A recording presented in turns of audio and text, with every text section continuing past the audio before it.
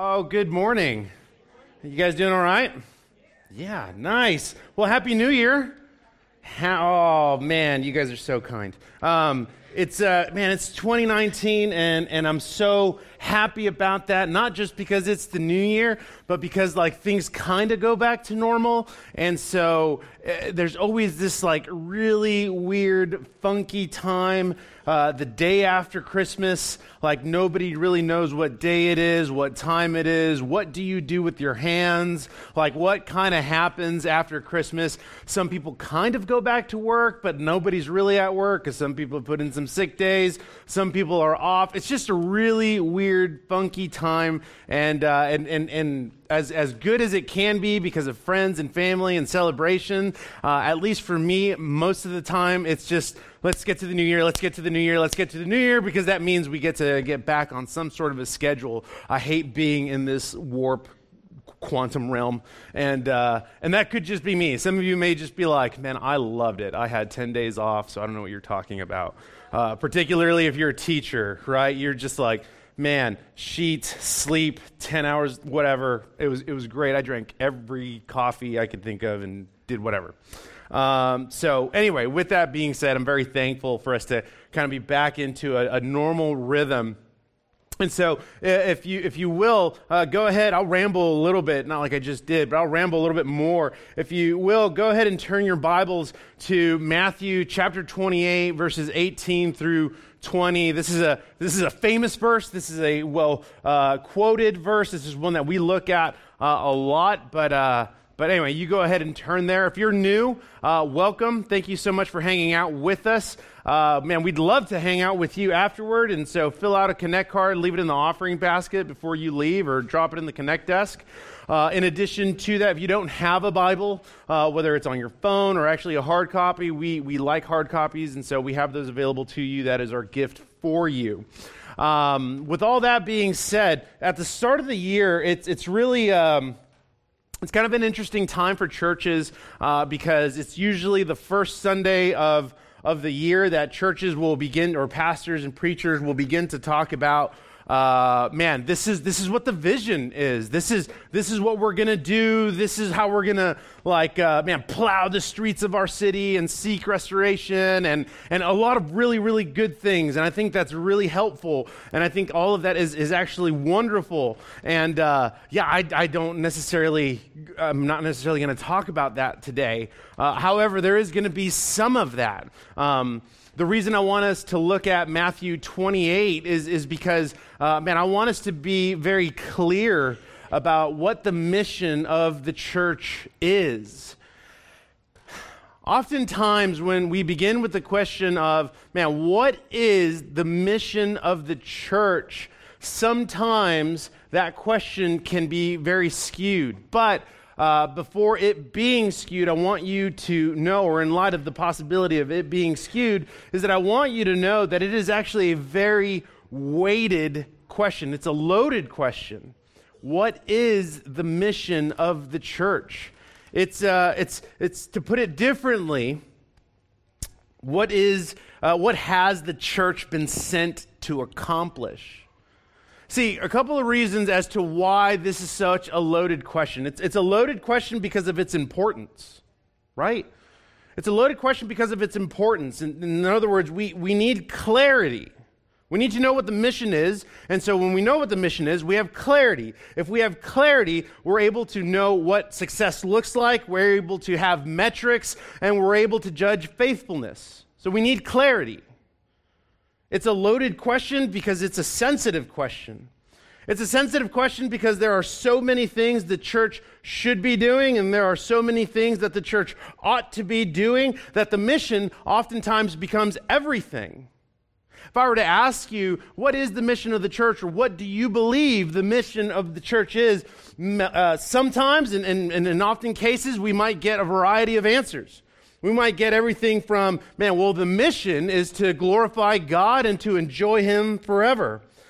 Someone might say, the mission is actually to feed and to clothe the poor.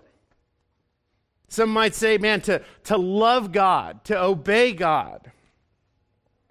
Others would say, to thrust ourselves into the mess of our community and into the lives of other people.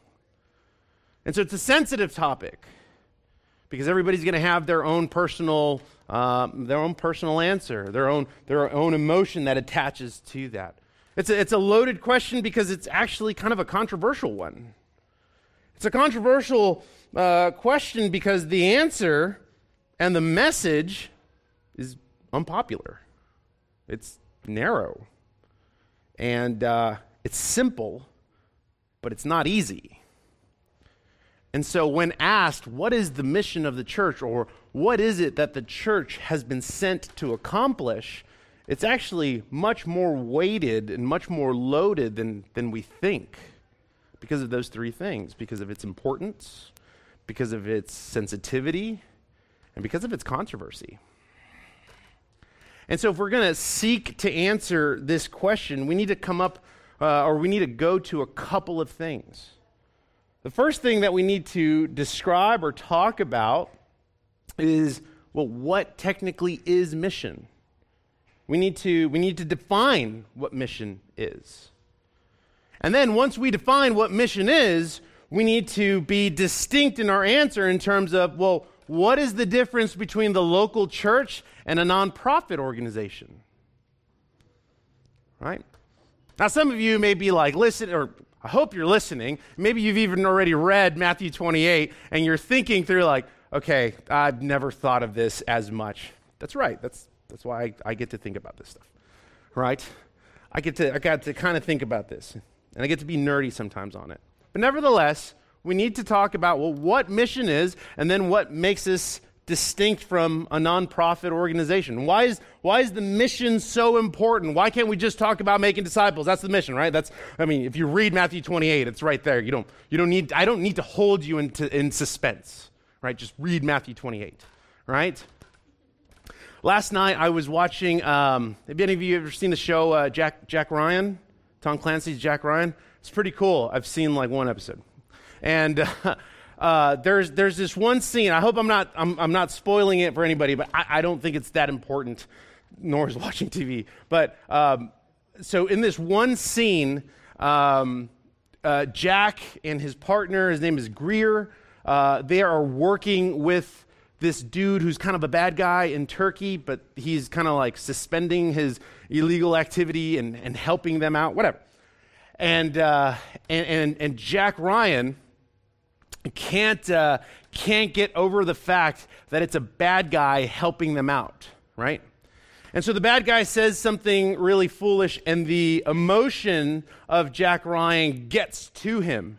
And so he like tackles this dude, and he starts like punching him, and his partner Greer grabs him, throws him off of him, and he says, "What are you doing?" And he says, "I can't believe we're working with this guy." And then Greer says something that kind of snaps Jack back into reality.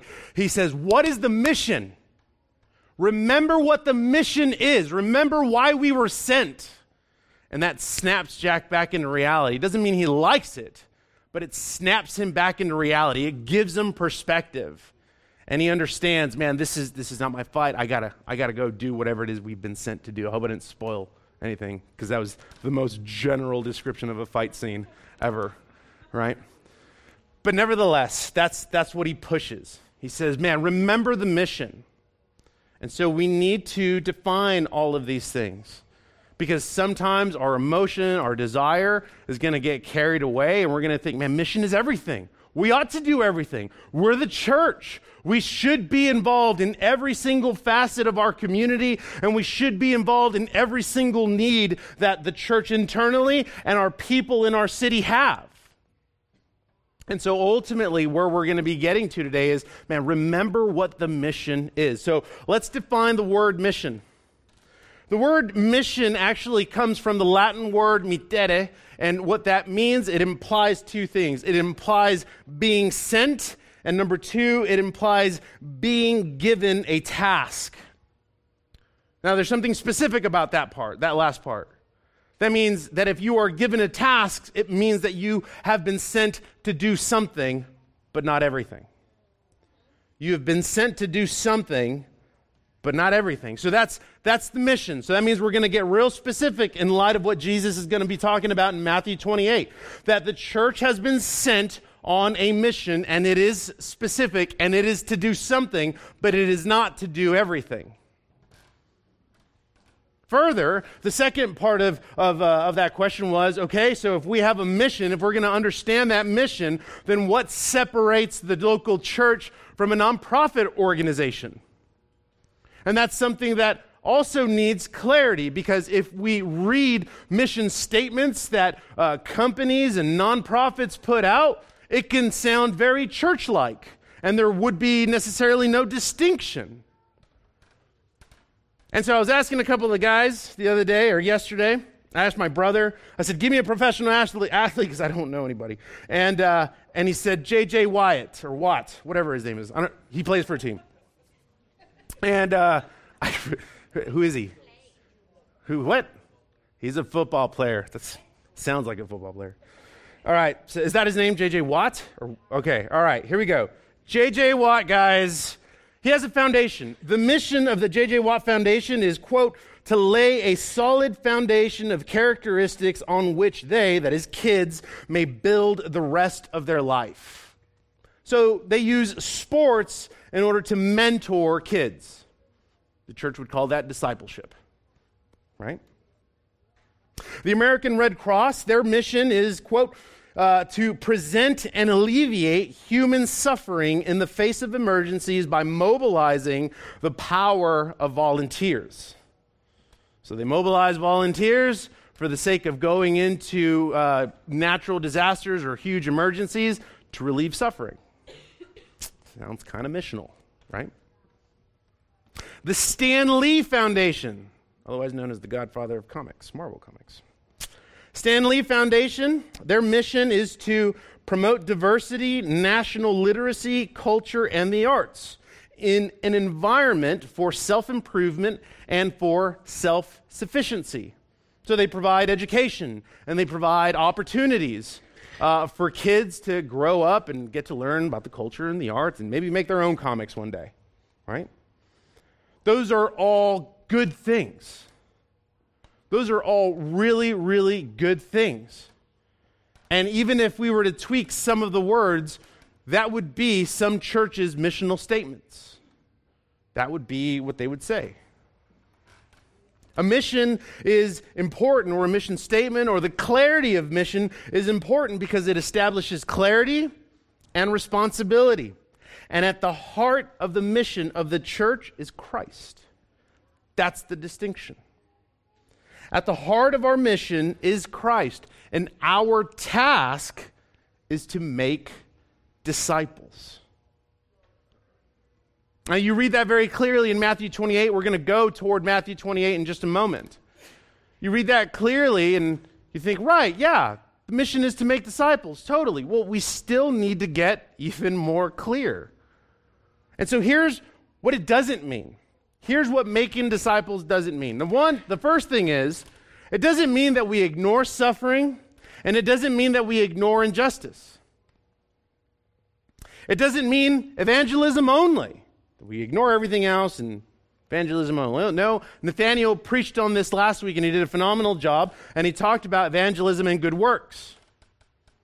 It doesn't mean restoration and renewal only, that we're only sent in to do projects. And oftentimes, that's what a lot of people think the mission of the church is. To build homes, to build buildings, to repair, street evangelism, social injustice, suffering. We got to do all of those things. And the truth is, a lot, if not all of those things are musts. Those are important.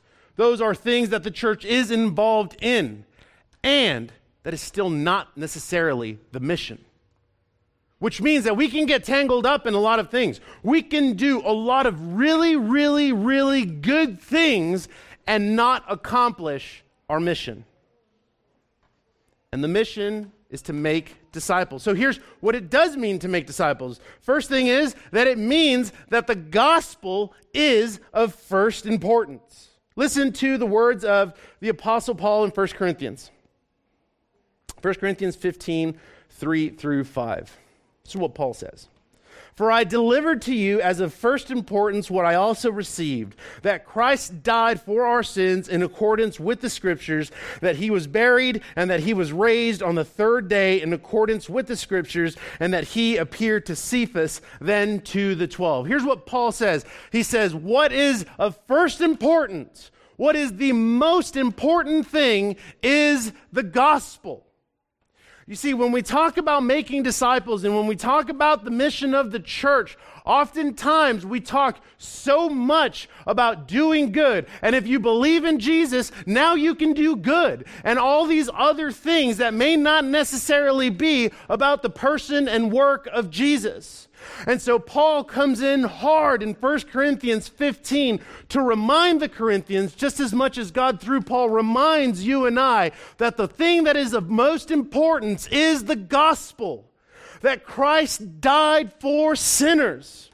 That he stepped into human history, lived in our place, died our death, and now gives the grace that you and I cannot earn and paid for our sins. He satisfied the wrath of God on the cross on your behalf. That is the message of the gospel. In verses 3 through 5, in 2 verses, Paul lays it out.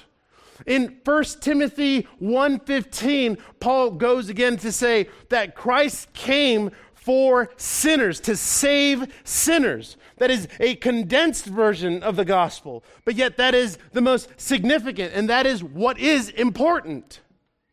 Oftentimes, too many Christians will not talk about the person and work of Jesus. They will not talk about what Christ came to do. Instead, Christians cower and say, Christ came so that you can do good things. The J.J. Watt Foundation does good things. The American Red Cross does good things. There are so many celebrities that have nonprofit organizations and other companies, and they do good things, and they don't know Jesus. And oftentimes the church is constantly behind the ball because we sacrifice, just do good, for the fact that Christ came to save sinners. And so when we make disciples, we are proclaiming that message. We are proclaiming that message. And so what does it mean to make disciples? It means that the gospel is of first importance. The second thing in terms of what it means to make disciples is that we as the church are free from guilt and also given some liberty. That we're free from guilt in the sense that, man, we have a specific mission. And so we know we're not going to do everything. We can't do everything. There's no way we can do everything. So we don't need to be guilty about feeling like we have to do everything. But at the same time, it provides us with liberty because then it forces us to think through, okay, in light of making disciples, what's that going to look like for our local body in our context? That gives us some freedom. And then finally, what it means to make disciples is that you, the individual, have a responsibility. You have a responsibility. That you are called to make disciples. That the church collectively, the mission of the church collectively is to make disciples. That your mission as the individual is to make disciples. Whether you like that or not, that is your responsibility to make disciples. And so let's look to Matthew 28 now. Let's look to Matthew 28 and break it down. Because Jesus is very clear about what the mission is, but then he gets even more specific with what it looks like. Let's go to Matthew 28. This is verses 18 through 20. Here's what he says. And Jesus came and said to them, all authority in heaven and on earth has been given to me. Go therefore and make disciples of all nations, baptizing them in the name of the Father and of the Son and of the Holy Spirit, teaching them to observe all that I have commanded you. And behold, I am with you always to the end of the age. I want us to briefly look at 6 quick things in those 2 verses. The first one is, in light of making disciples, the first one is the authority of Jesus. I want you to look at the authority of Jesus, because when Jesus comes out and he says, all authority in heaven and on earth has been given to me, what he is saying is that at the heart of salvation lays him. At the heart of salvation is Christ. At the center of reconciliation between God and man is Christ. We just finished a series called Glory, the person and work of Jesus, and a lot of the content led to that Christ's main mission on earth was to reconcile man to God. At the heart of salvation is Christ, and at the center of reconciliation between man and God is Jesus. Elsewhere in Scripture, Paul says that Jesus is the mediator between God and man. In Hebrews 4, the author reminds us that the Christian has access to the Father because of the work of the Son. Jesus sets the tone that no one can come to know God but through him. He sets the tone when he talks about his authority. And then he goes on to tell the disciples, go and make disciples. Go therefore and make disciples of all nations. That word go, when translated into the original language, it actually means as you are going. So that means if you're a teacher, as you are teaching, as you're with your students. If you're a business owner, as you're with your employees. If you're a parent, as you're with your kids. If you're married, as you're with your spouse. Whatever it is, as you are going. And I think many times we get caught up just in the word go because it means we'll hyper-spiritualize and be like, well, God hasn't told me to go anywhere. I don't know. I don't feel the Holy Spirit telling me to go. No, he's telling you very clearly right here, this is a command, and it is in the present tense. He is saying, as you are going. So it gives none of us an excuse to bow out. As you are going, make disciples. In addition to that, as he tells them to make disciples, he's giving them a responsibility. Through Matthew, he is giving us a responsibility. He's saying, as you make disciples, everything that you have seen, everything that you have heard, everything that I have done, everything that I have accomplished, it's not so that you would keep to yourself. It's so that you would go and tell the story. It's so that you would go and make disciples and tell people about who I am and what I've done. Make no mistake, your faith is not private. It's personal, but it is not private. That's the bottom line. And so he's giving us responsibility to make disciples. My wife's not here today, so I could blow her up a little bit. I don't know if she'll listen to this online. And so when we're talking about making disciples and talking about as you are going, I think my wife is always one who always pushes me on, be more practical. Like, what does that mean? And I can't think of a better example than her when it comes to as you are going. So the other day, my wife's she co-owns a salon, and so she co-owns a salon, and so she works a couple of evenings. She worked yesterday, and she came home, and she just had a heavy heart. And she had a heavy heart, and I asked her how her day went and how things were going. And she talked about this one woman who was in her chair, who got her hair done, and she's been doing her hair for about the past 6-7 years, something like that. And the woman was ultimately sharing with Rebecca about how she had been recently diagnosed with cancer. And so Rebecca's kind of just working and talking with her through a bunch of things. And so I asked, well, how'd that go? And she said it went well. She goes, I actually finished my day 2 hours ago. I just stayed with her. And she's just saying this as a matter of fact. She's not saying it to check it out. She's just telling me about her day. And as she talked, I listened. But afterwards, as we had some dinner, I just started thinking through, there's no other better example that I had in that moment of discipleship than what Rebecca does on a daily basis with people in her chair. And she jokes about it often. She jokes about it because she'll say, man, once you're in my chair, I have you for 45 minutes to 2 hours. So we're going to talk regardless.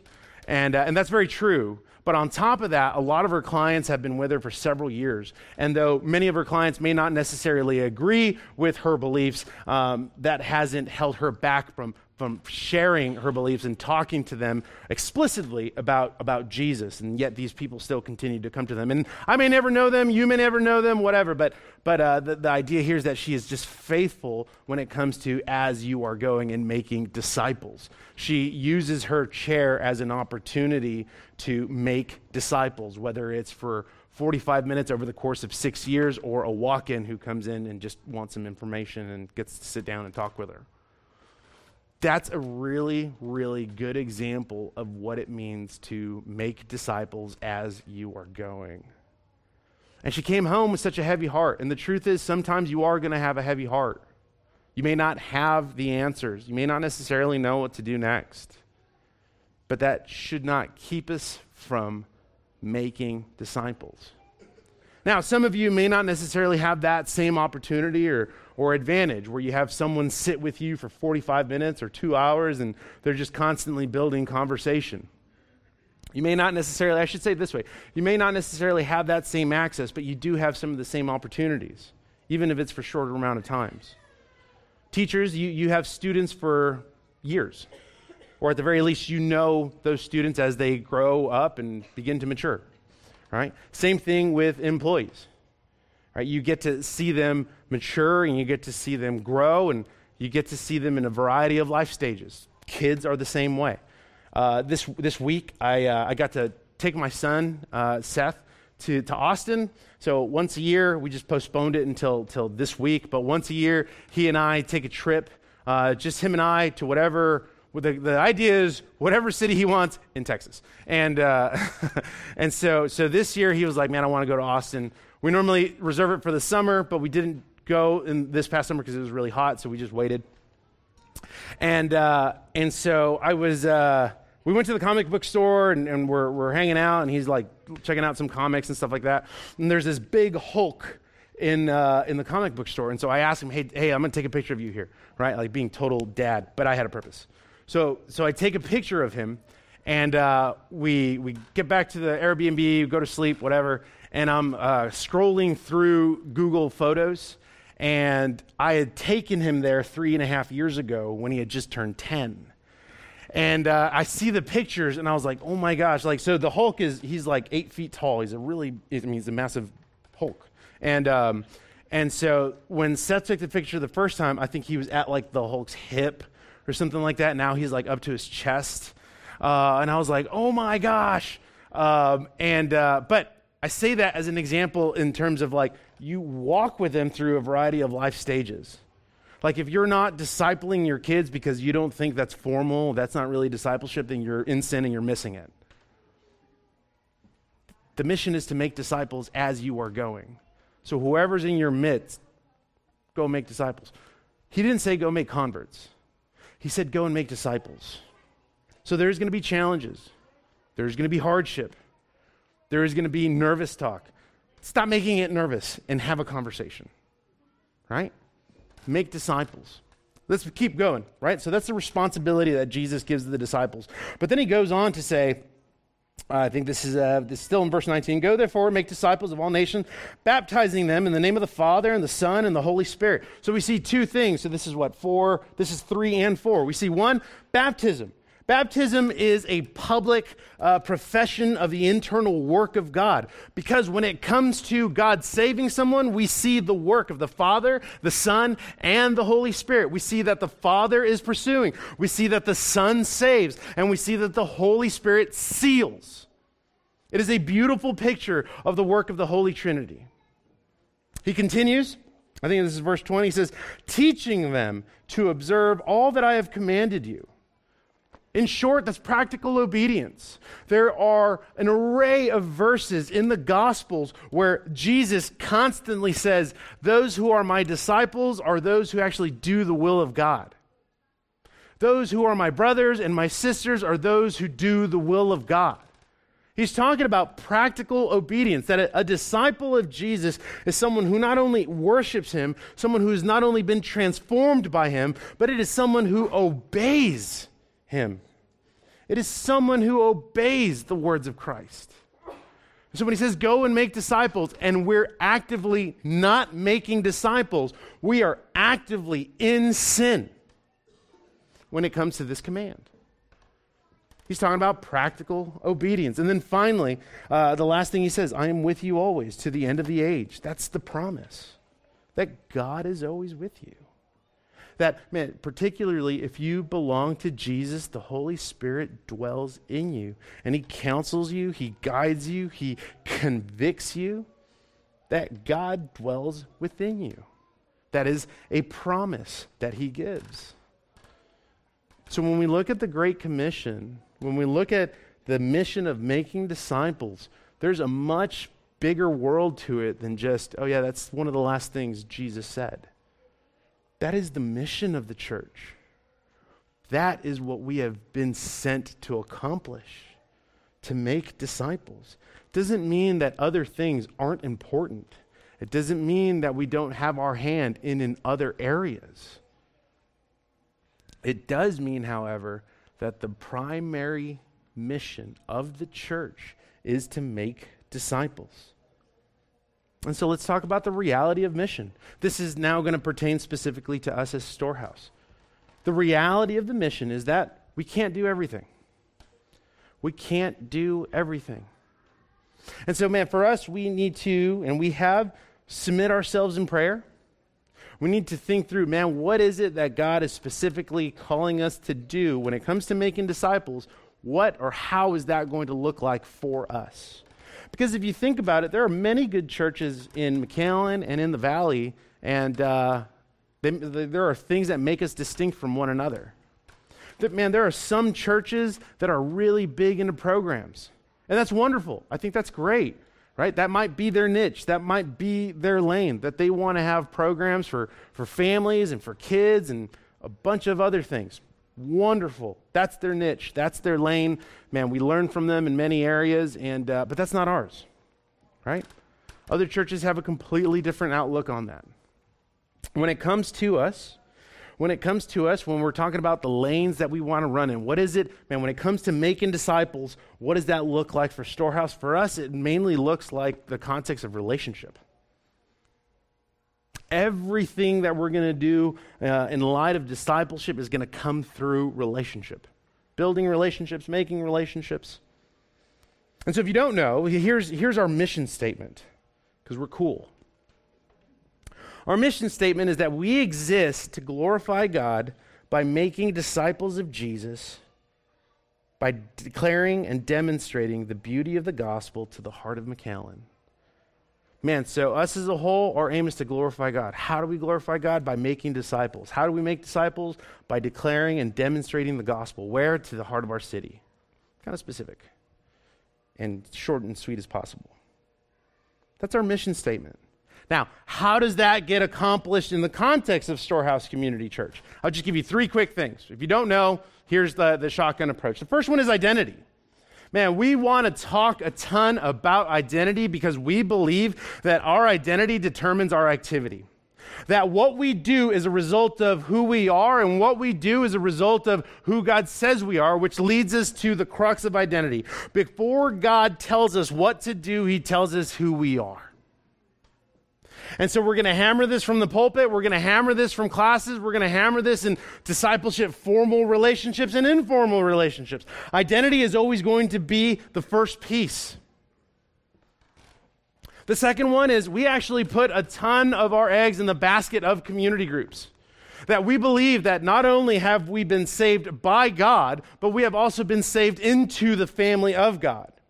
And so community is a big deal for us. And so we put a lot of our eggs in the basket of community groups because we believe in community groups in the sense that, man, smaller groups of people can go further distances in McAllen and in our valley than this building can. That's just the truth, right? That we can affect more lives. We can make more disciples if we're actually scattered throughout the week. That's a good thing. So we put a lot of our eggs into that basket. The primary way that we're going to have discipleship relationships is going to be in the context of community. The primary way that we're actually going to be on mission as a church is through community groups. So we put a ton of our eggs in the basket of community groups. And if you think this is just a pitch for community groups, you're right, it is. You should join one because they're awesome. Okay? The third thing is mission. That we seek restoration and renewal in our city through discipleship. Through discipleship. All of our partnerships, all of our ministry, and all of our life flourishes out of discipleship relationships. Whether it's something like Sunday mornings, like when we talk about kids, for example, I think the goal of kids is to help disciple parents as they disciple their kids. So we want to be a part of that. When it comes to our missional partnerships, which Nathaniel leads, when it comes to that, what we want to do is help disciple people in things that they're already doing so that more people would come to know Jesus. It's the same thing when it comes to community groups. Everything is going to funnel through that. And again, for us, this is our lane. That's our niche. That's what we want to get really, really good at. You need programs. Probably, but we're not gonna. Not now, at least. We want to plant churches. We want to plant churches because that is an expression of God calling people to himself and establishing them where they're at. Everything is going to funnel through discipleship, some sort of a discipleship context. And so that's what we do. That's what we do at Storehouse. We preach the word. We're constantly in community. We want to be in community. And we want more and more people to know Jesus. We want more and more people to know Jesus. So let's wrap this all up. Why does any of this matter? Why does making disciples matter? Great. I know the mission of the church. I know what my responsibility is. So what? 3 things, and we'll call it a day. The reason this matters is because death is real. That's number 1. Death is real. Now, this is going to be kind of unpopular, and some of you may be a little uncomfortable, but we're going to go for it anyway. The truth is that it's not enough to talk about good things. Again, oftentimes, Christians, and this may be you, that when it comes to the gospel, when it comes to telling people about Jesus, you really hone in on, man, it's because he does good and because you will be good. It's not enough to talk about the good things. It is, in fact, much more important to recognize the eternal things. That a life separated from God is a life of eternal punishment. The truth is that we are not born right with God, and we need to be born again in order to be right with God. And it is the grace of God that rescues sinners from the wrath of God. Either Christ paid for your sins on the cross, or you will pay for your sins in hell. That is the message. That Christ came to die for sinners. He died on their behalf. He satisfied the wrath of God on their behalf. It is the grace and mercy of God that saves us from the wrath of God. We just looked at a ton of nonprofits, or 3 nonprofits. They're all doing really good. You doing really good doesn't make you a Christian. You being saved by the mercy of God from the wrath of God is what makes you a Christian. Salvation brings reconciliation, that is access to God. It brings hope, not wishful thinking, but something that is actual and factual and eternal, and it brings purpose. That's one of the questions everybody always hits in some time of their life. What is my purpose in life? Well, you've just been given a mission to go and make disciples and to glorify God by doing it. There, we answered all your questions, life questions, in less than 10 seconds. You're welcome. Okay? We have been commissioned to declare with words. We have been commissioned to declare with words and demonstrate with grace and mercy. That is what we have been commissioned to do. That is how you make disciples. And so death is real. And sometimes we don't want to talk about it because that's just not a fun doctrine. That doesn't make it unimportant. That hell is real. And we become so much more worried about ourselves. One, it's Jesus who saves. Two, he has called you to go make disciples, to proclaim his excellencies. You have the greatest news. Nathaniel preached on this last week. You have the greatest news and the power of the Holy Spirit in you to proclaim the person and work of Jesus to those who don't know him. To preach the mercy and grace of God. That God entered into human history as the man, Jesus Christ, and that they can have hope and that they can have purpose. That things will be different in terms of perspective.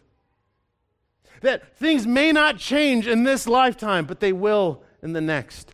Death is real. Number two, worship. The more people come to know Jesus, the more people worship Jesus. You see, at the beginning was God and man. In the garden, at the beginning was God and man in spite of a sinless earth.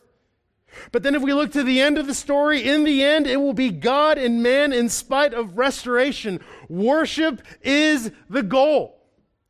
Worship is the goal, the end goal. I want to back up a little bit and then I'll come back to worship. I'm getting a little ahead of myself. Talking again a little bit about hell, I need you to know that Jesus wasn't afraid to talk about it. The things he talked about the most were money and hell. Jesus wasn't afraid to talk about judgment. Listen to Matthew 11:23. He says, "And you, Capernaum, will you be exalted to heaven? You will be brought down to Hades. For if the mighty works done in you had been done in Sodom, it would have remained until this day. But I tell you that it will be more tolerable on the day of judgment for the land of Sodom than for you." He wasn't afraid to talk about condemnation. In John 3:18, he says, "Whoever believes in him is not condemned, but whoever does not believe is condemned already, because he has not believed in the name of the only Son of God." And he wasn't afraid of being graphic with what's going to happen. Matthew 13, verses 49 to 50. "So it will be at the end of the age. The angels will come out and separate the evil from the righteous and throw them into the fiery furnace. In that place there will be weeping and gnashing of teeth." Jesus wasn't afraid to talk about the hard things. He wasn't afraid to talk about the hard things. And as he even talked about the hard things, he is talking about it so that there would be repentance. Even now, when the hard things are being preached at you, the message or the central part of the message is repentance. To turn from your sin and trust in God. To turn from your sin, confess your sin, and to trust in the person and work of Jesus. That is ultimately the message, that God is constantly pursuing you day and night, preaching repentance. And sometimes that means talking about the hard things. Sometimes that means talking about uncomfortable things. It's not just so that you would be good or do good. It's so that you would trust in Jesus. So that your heart would be transformed. So that your mind would be renewed. And so that you would be reconciled to God. Because, point two, the end goal is worship. In the beginning was God and man, and the goal was worship. At the end, it's going to be God and man, and the goal is worship, even in spite of restoration. Listen to Revelation 5. Because everybody gets nervous when we quote Revelation, but we're going to do a lot of that right now. Revelation 5, 9 through 10, and 12 and 13. It's what John writes. And they sang a new song saying, "Worthy are you to take the scroll and open its seals, for you were slain, and by your blood you ransomed people from God, from every tribe and language and people and nation, and you have made them a kingdom and priests to our God, and they shall reign on earth. Worthy is the Lamb who was slain to receive power and wealth and wisdom and might and honor and glory and blessing." Revelation 7:9-10. "After this I looked, and behold, a great multitude that no one could number, from every nation, from all tribes and peoples and languages, standing before the throne and before the Lamb, clothed in white robes, with palm branches in their hands, crying out with a loud voice, 'Salvation belongs to our God who sits on the throne and to the Lamb.'" And so you see this great multitude of people, and you see these palm branches being waved, and you wonder, why palm branches? Are we in the valley? No, because green represents victory, that he has been victorious. That he has been victorious, and so they are worshiping him day and night. The third reason as to why this matters: 1, death is real; 2, worship; 3, because of God's glory. That's why it matters. We make disciples of Jesus for the glory of God, for his name to be made great, not our own, not your ministry, not your organization, not how cool you think you are, because we're really not that cool if we think about it. It is for his glory, not your own. Listen to Psalm 115:1. The psalmist says, "Not to us, O Lord, not to us, but to your name give glory, for the sake of your steadfast love and your faithfulness."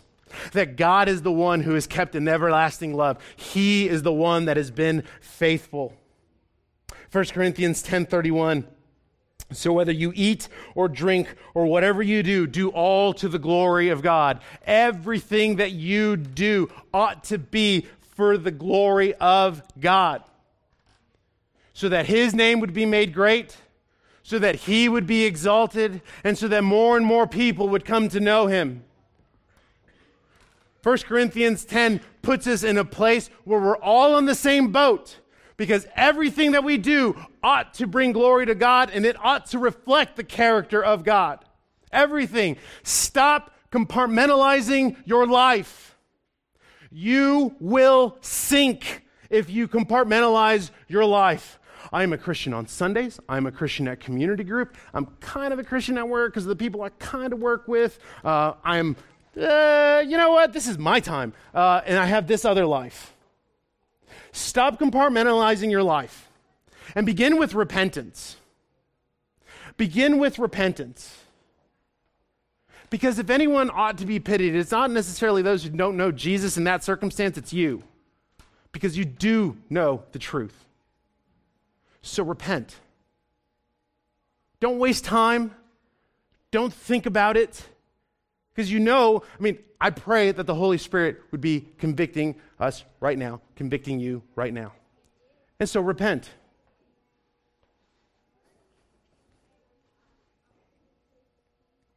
For his name to be made great, not ours. Listen to Revelation 21:23.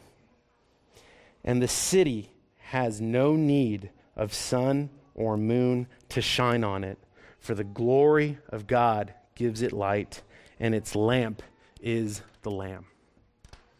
All things are for the glory of God. We make disciples of Jesus so that we would glorify him, and we make disciples of Jesus by declaring with words, by declaring and demonstrating the beauty of the gospel in our city. If you know Jesus and you're constantly compartmentalizing because this is old news to you, repent. Repent. Because you know the truth. And you know Jesus. And for some reason you're embarrassed by that. But you'll talk about other things. People talk about what they love. And the reason we don't talk about Jesus or make disciples is because we really don't love him as much as we say we do. That's the bottom line. that when we talk about, man, that I've been forgiven and I'm not going to hell, you talk about it like it's just fire insurance. Like I'm good. And so the pastor will do the rest of the work, or the ministry team leaders will do the rest of the work. It doesn't work that way. It doesn't work that way. So repent. Because at the end of the day, your compartmentalization is really your pride. That's your self-righteousness. Repent of it. Turn away from that. Trust in Jesus, and let's go forward. Let's get to work. If you don't know Jesus, you can come to know Jesus. You can come to know Jesus right now. That you would be given this promise of not only reconciliation, but hope and purpose. What do I need to do? Repent. Turn away from your sin. I'm not going to promise you, because I can't promise you that everything is going to be okay. And that, man, putting your trust in Jesus is going to get you a new car. It probably won't. I don't know. I don't know. Or that, man, you're going to be blessed. Man, trust in Jesus so that your heart would be transformed, your mind would be renewed, and that you would live with hope and purpose, all to the glory of God. Make no mistake about it, church. I want us to be a blessing in our city. I really do. I want us to be a blessing in our city. But I do not want us to be a blessing to our city just because we're doing good. I want us to be a blessing to our city because we are making disciples. Let's pray.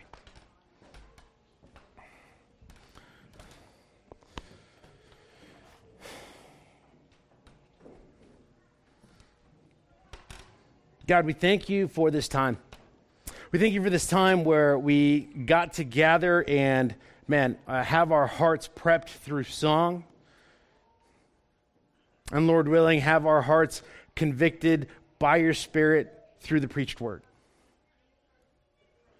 God, the mission of making disciples is so simple, but it's not always easy. And the majority of the time, if not all of the time, it's complicated because we make it complicated. We make it complicated because of our disobedience. So God, would you forgive us of our disobedience? And Holy Spirit, would you work in us so that we would be more like Jesus? So that we would make disciples with urgency, with mercy and grace, in mercy and in grace. Would we make disciples with urgency? God, we know the truth. One day you are coming to reclaim your bride, the church. And until that day, you've called us to a mission. You've sent us to accomplish a mission, and that is to make disciples for the glory of your name, so that more would worship you, and because of the reality of what we have been saved from. God, may we take this mission seriously. May we submit ourselves to your word. And Holy Spirit, would you continue to transform us? Please don't stop. Please don't stop. Continue to transform us so that we would be made more like Jesus. God, and as we come into this time of tithes and offerings, God, I pray that through these finances, number one, we would be faithful stewards. That the role that these finances play is for the expansion of, or the spreading of your gospel, for the expansion of your kingdom here in McAllen, so that our city would be restored and renewed, not just because it's good to be restored and renewed, but so that more and more people would come to know you, so that more and more people would worship Jesus, so that lives would be transformed. And speaking of transformation, may that start with us right now. May we give sacrificially and generously. May we give because our fists are actually not clenched and we are just good stewards or faithful stewards. God, we love you and we thank you for this time. Thank you for this new year. God, I pray that it would be great, that more people would come to know you, and that your glory would be made known in our city. We love you. We thank you. It's in your name that we pray. Amen.